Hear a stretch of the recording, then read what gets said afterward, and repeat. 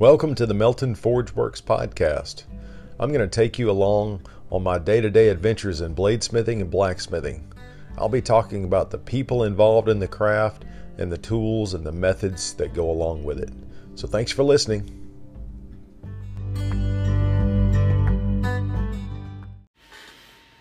Hey there everybody, it's January 23rd of 2023 and I thought I would go ahead and knock out a podcast. For January, I'm going to try to do at least one a month. I think that's a goal that I can stick to this year and probably surpass, but I want to do at least one podcast a month, just kind of have a place where I sit down and chat and talk about what I've been doing for that month and maybe, what I'm thinking about for the future months ahead. So anyway, in the last episode, I talked a lot about the mini swage. The little mini swage block that I worked on with Charles at Atlas Knife and Tool. It was a huge success, and I'm still getting requests for more of those. Unfortunately, right now I don't have any information about when more are coming, other than the fact that they are coming. So another batch of the version 1 blocks is coming, and the reason I call those version 1 blocks is that I've recently submitted a design to Charles and the Foundry for the second version, and I want to have a total of 4 blocks made over time, and so this second block is going to have features that are different from the first.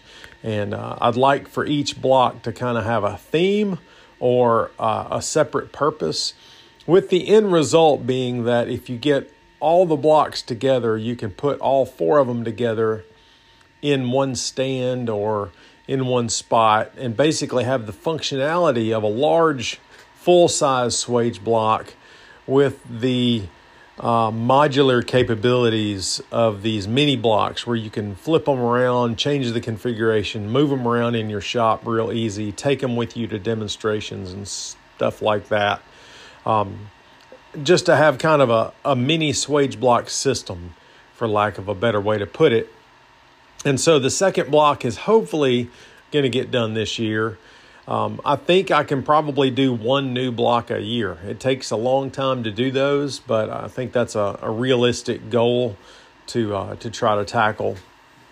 And so that second block is hopefully on the way, and it's going to have an axe drifting slot, a larger Hardy slot, and some different forms around the edges. But it'll be the exact same 5x5x2 form factor of the first block. And so I've been spending a little time on that, doing the design work and the 3D print prototyping, where I make some design changes and then print a block out, get it in my hands, take it out to the shop, move it around to different places, and really try to get a feel for how this thing would be as an actual steel swage block. And so I finally settled on a design and sent that off.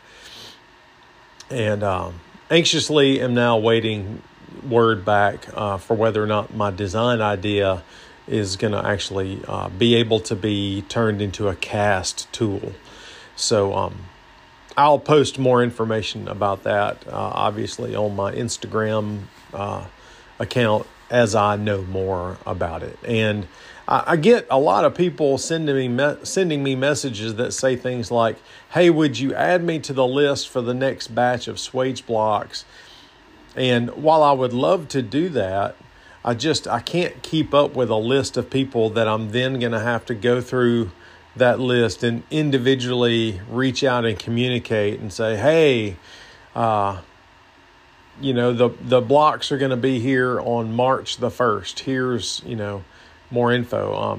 It's just not feasible for me to keep up with the number of people that are asking, which is a good problem to have, but it's just not feasible for me to try to keep up with it that way. So to everybody out there that's curious about the swage blocks, or if you missed out on the first round of them, just pay attention to my social media, check in with me once a week or so, and you should be able to find out more about when they're coming.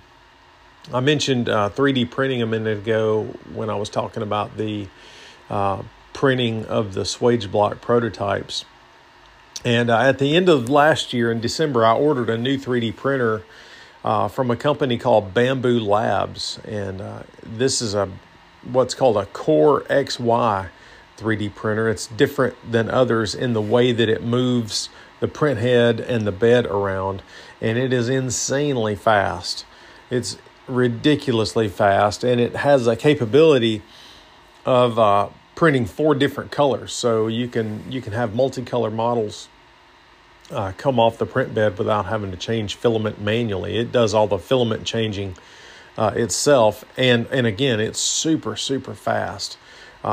Just to give you a frame of reference, when I was printing the 3D swage blocks last year for the version 1 block, I was printing those on an Ender 3 printer, and it would take about 19 hours to print one of those blocks. And this new Bamboo Labs printer will do it in about 4. So it shaves all kinds of time off of that part of the process, which allows me to prototype things a little faster. So I've been spending a lot of the first couple of weeks of January really not in the blacksmith shop as much, but really just sitting at my desk, learning a little bit more about 3D design and figuring out ways to use this new printer and printing a bunch of stuff. And so I've been doing primarily 3D printing the past few weeks, and I spent a little time learning some software called Shaper 3D, which is just another design program.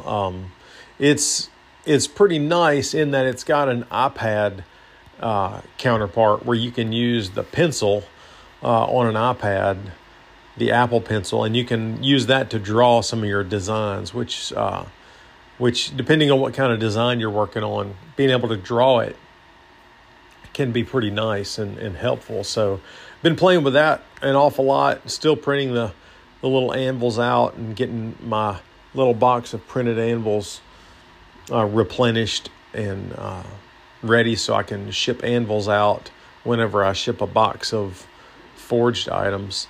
I had a lot of Christmas orders that I knocked out right before the new year, obviously, and just like last year, January is kind of a slow year. Everybody's kind of blown their budget around Christmas time, and so the orders really don't come flying in during the month of January.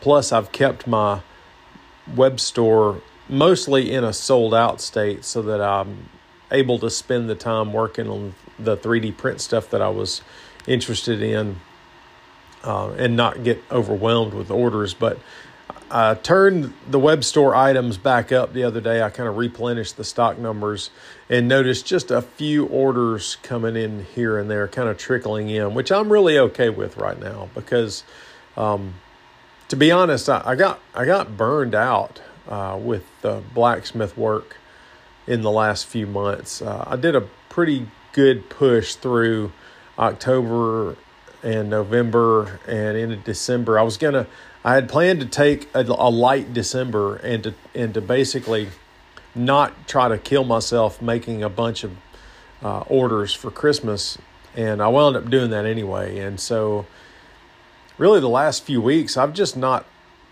really had the desire to go and do a whole lot of forging or blacksmithing, and so that's another reason why I've been spending a lot of my time here at the computer working on 3D prints. It's been a nice diversion. It's letting me get my mind kind of reoriented and to just step away and take a break from the blacksmithing.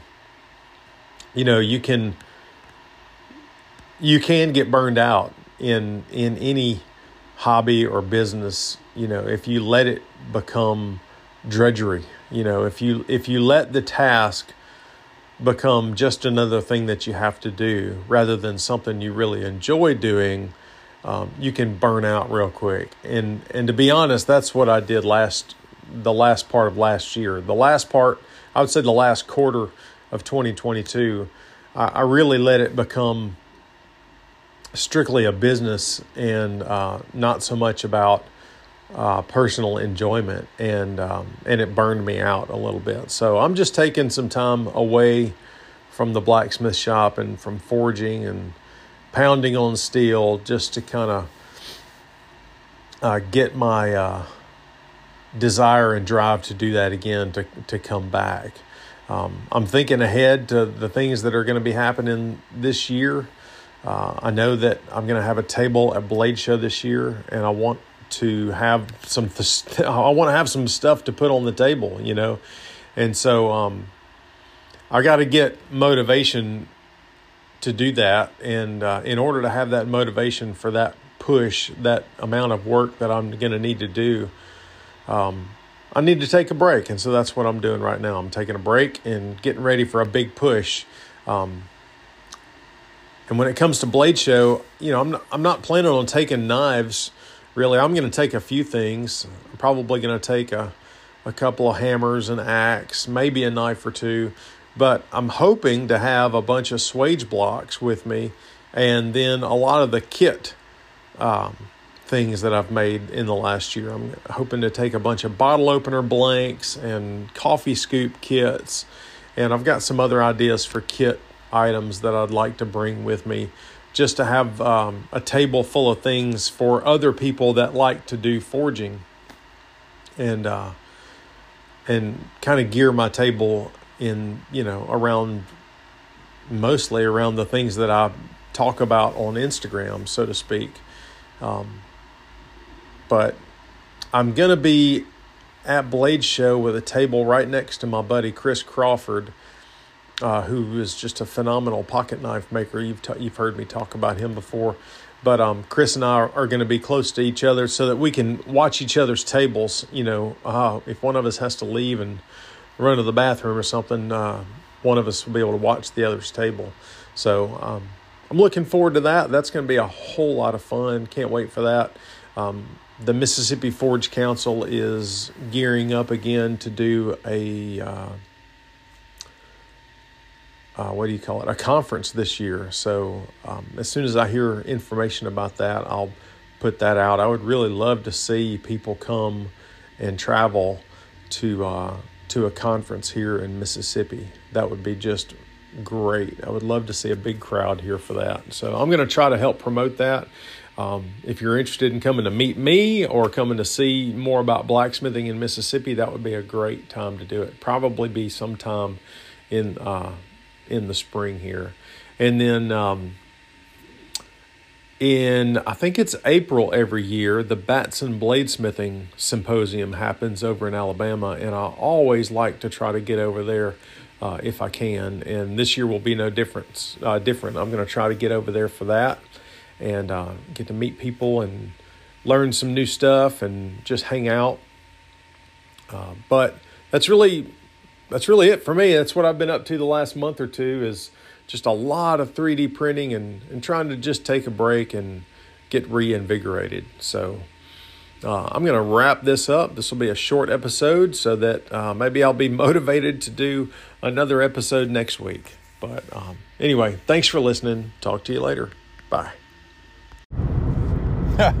So I didn't get to another episode the following week.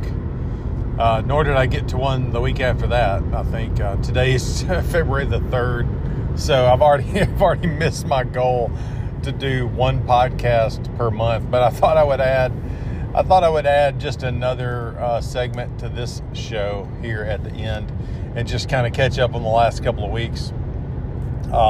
Still haven't done a whole lot in the shop. For one, it has been just awful weather lately. I mean, I think we've gotten like 6 feet of rain or something crazy like that. I'm exaggerating, but we have gotten a lot of rain in Mississippi over the last couple of weeks.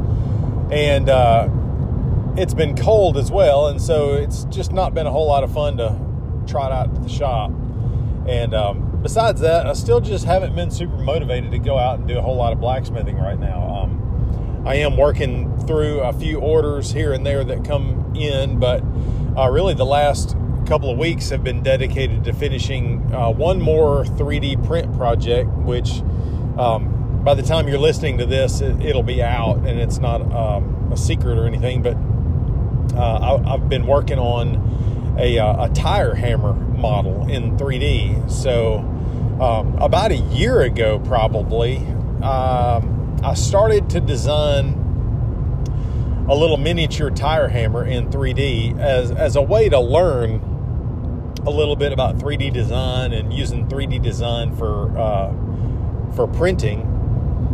And anyway, I got into it a little bit. I got most of the model done and modeled and some of it printed, and then I kind of lost interest and just didn't get back to it until now, which has been at least a year, I think, since I started that. And anyway, so I spent the last couple of weeks working a lot on finishing that model. So I would guesstimate at this point I've got well over 50, 60 hours in this project. And so initially what I did was I finished the first one. I finished the prototype. So I designed little parts to finish the first one, and I got it put together. And then I started to look at it, and I thought, that was kind of fun building this little model kit. I wonder if anybody else would be interested in, having a little model kit to put together of a tire hammer. And so I went back and I redesigned every part so that, one, it would print nicely, and two, that it would assemble easily or relatively easily. And so I went back and redesigned all the parts and printed each part probably a half a dozen to a dozen times, trying to work out, how to orient the part on the bed for the best print, trying to get good surface finish, which is challenging with some of the small parts. And then to work out, what color filaments to use and all this kind of stuff. And so anyway, in the end, I wound up coming up with a model that has around 40 to 45 parts that I am shipping out, as a kit. And you can use like a soldering iron or super glue, and you can put your own little tire hammer kit together. Once I got the kit finished and I built a couple of them from the parts, the first thing I did was I reached out to Clay Spencer and I said, "Hey, Clay, I've been working on these plastic models, and now I've had some people reach out after I posted the first picture of the prototype. I had a few people reach out and ask if I was going to sell it. And then I decided to make it a kit rather than a finished model. And so I reached out to Clay and said, "Hey, this is what I'm thinking of doing. I'd like to sell these as a kit." And because they are so close to his plans, I literally designed most of the parts off of his plans. Because they're so close to his plans, I wanted to get his blessing on it. I didn't want to put these things out for sale and then find out that Clay didn't appreciate that, which could have been possible, because he's put a lot of effort into those tire hammer plans. And so anyway, I reached out to Clay and just told him what I was thinking and said, "Hey, would you mind if I sold these as a model kit?"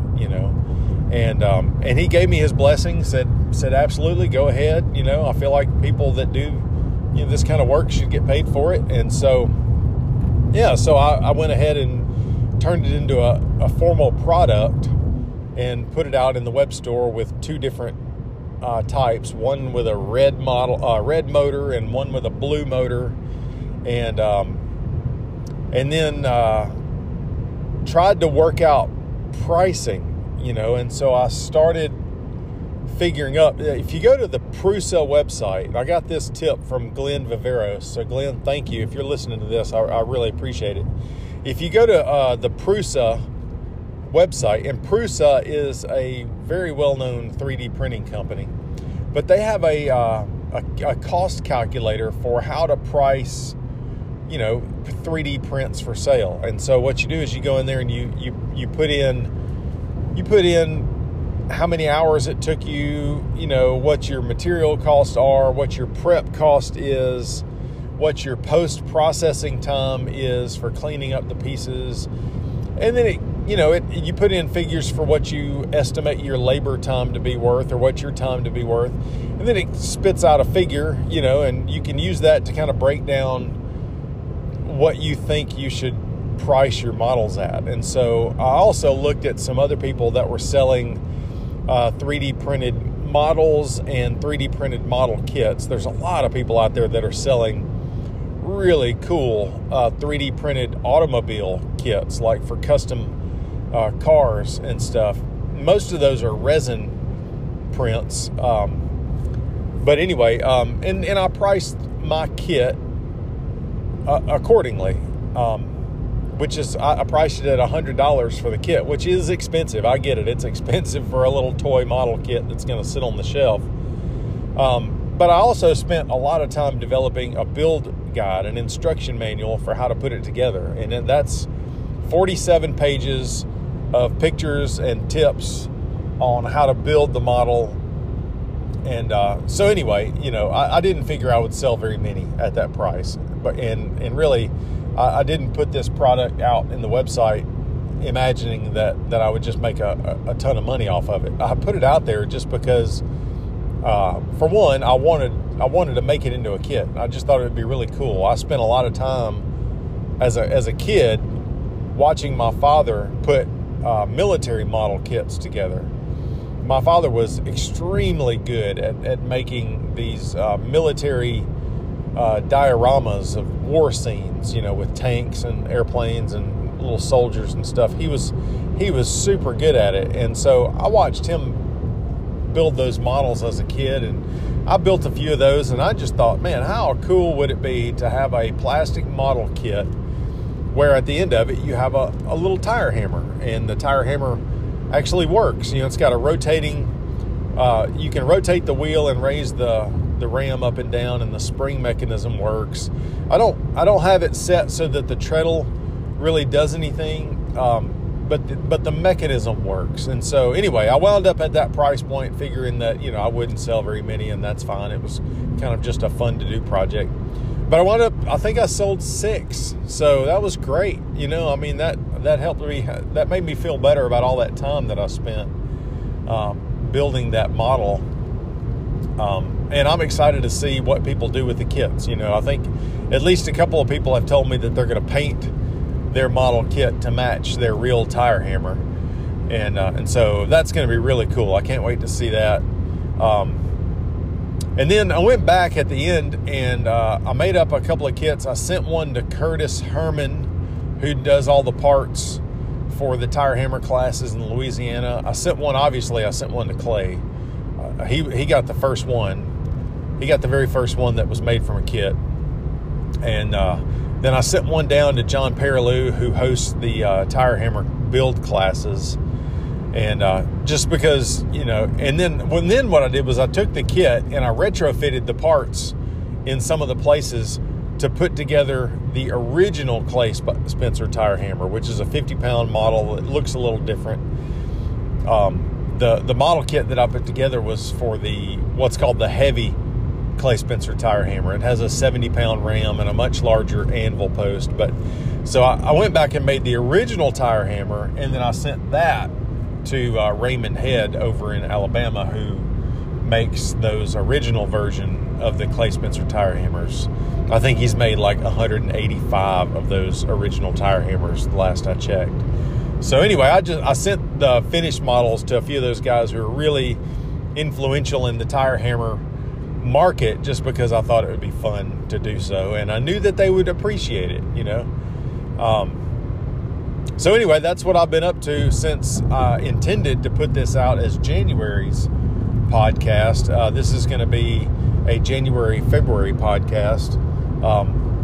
But I had a little drama on Instagram right after I posted the model kit. I had some guy reach out to me and kind of mouth off about the price and about the quality of my work and all this kind of stuff. And so I was genuinely curious as to what he thought was wrong with the model, and so I said, hey, your account is private.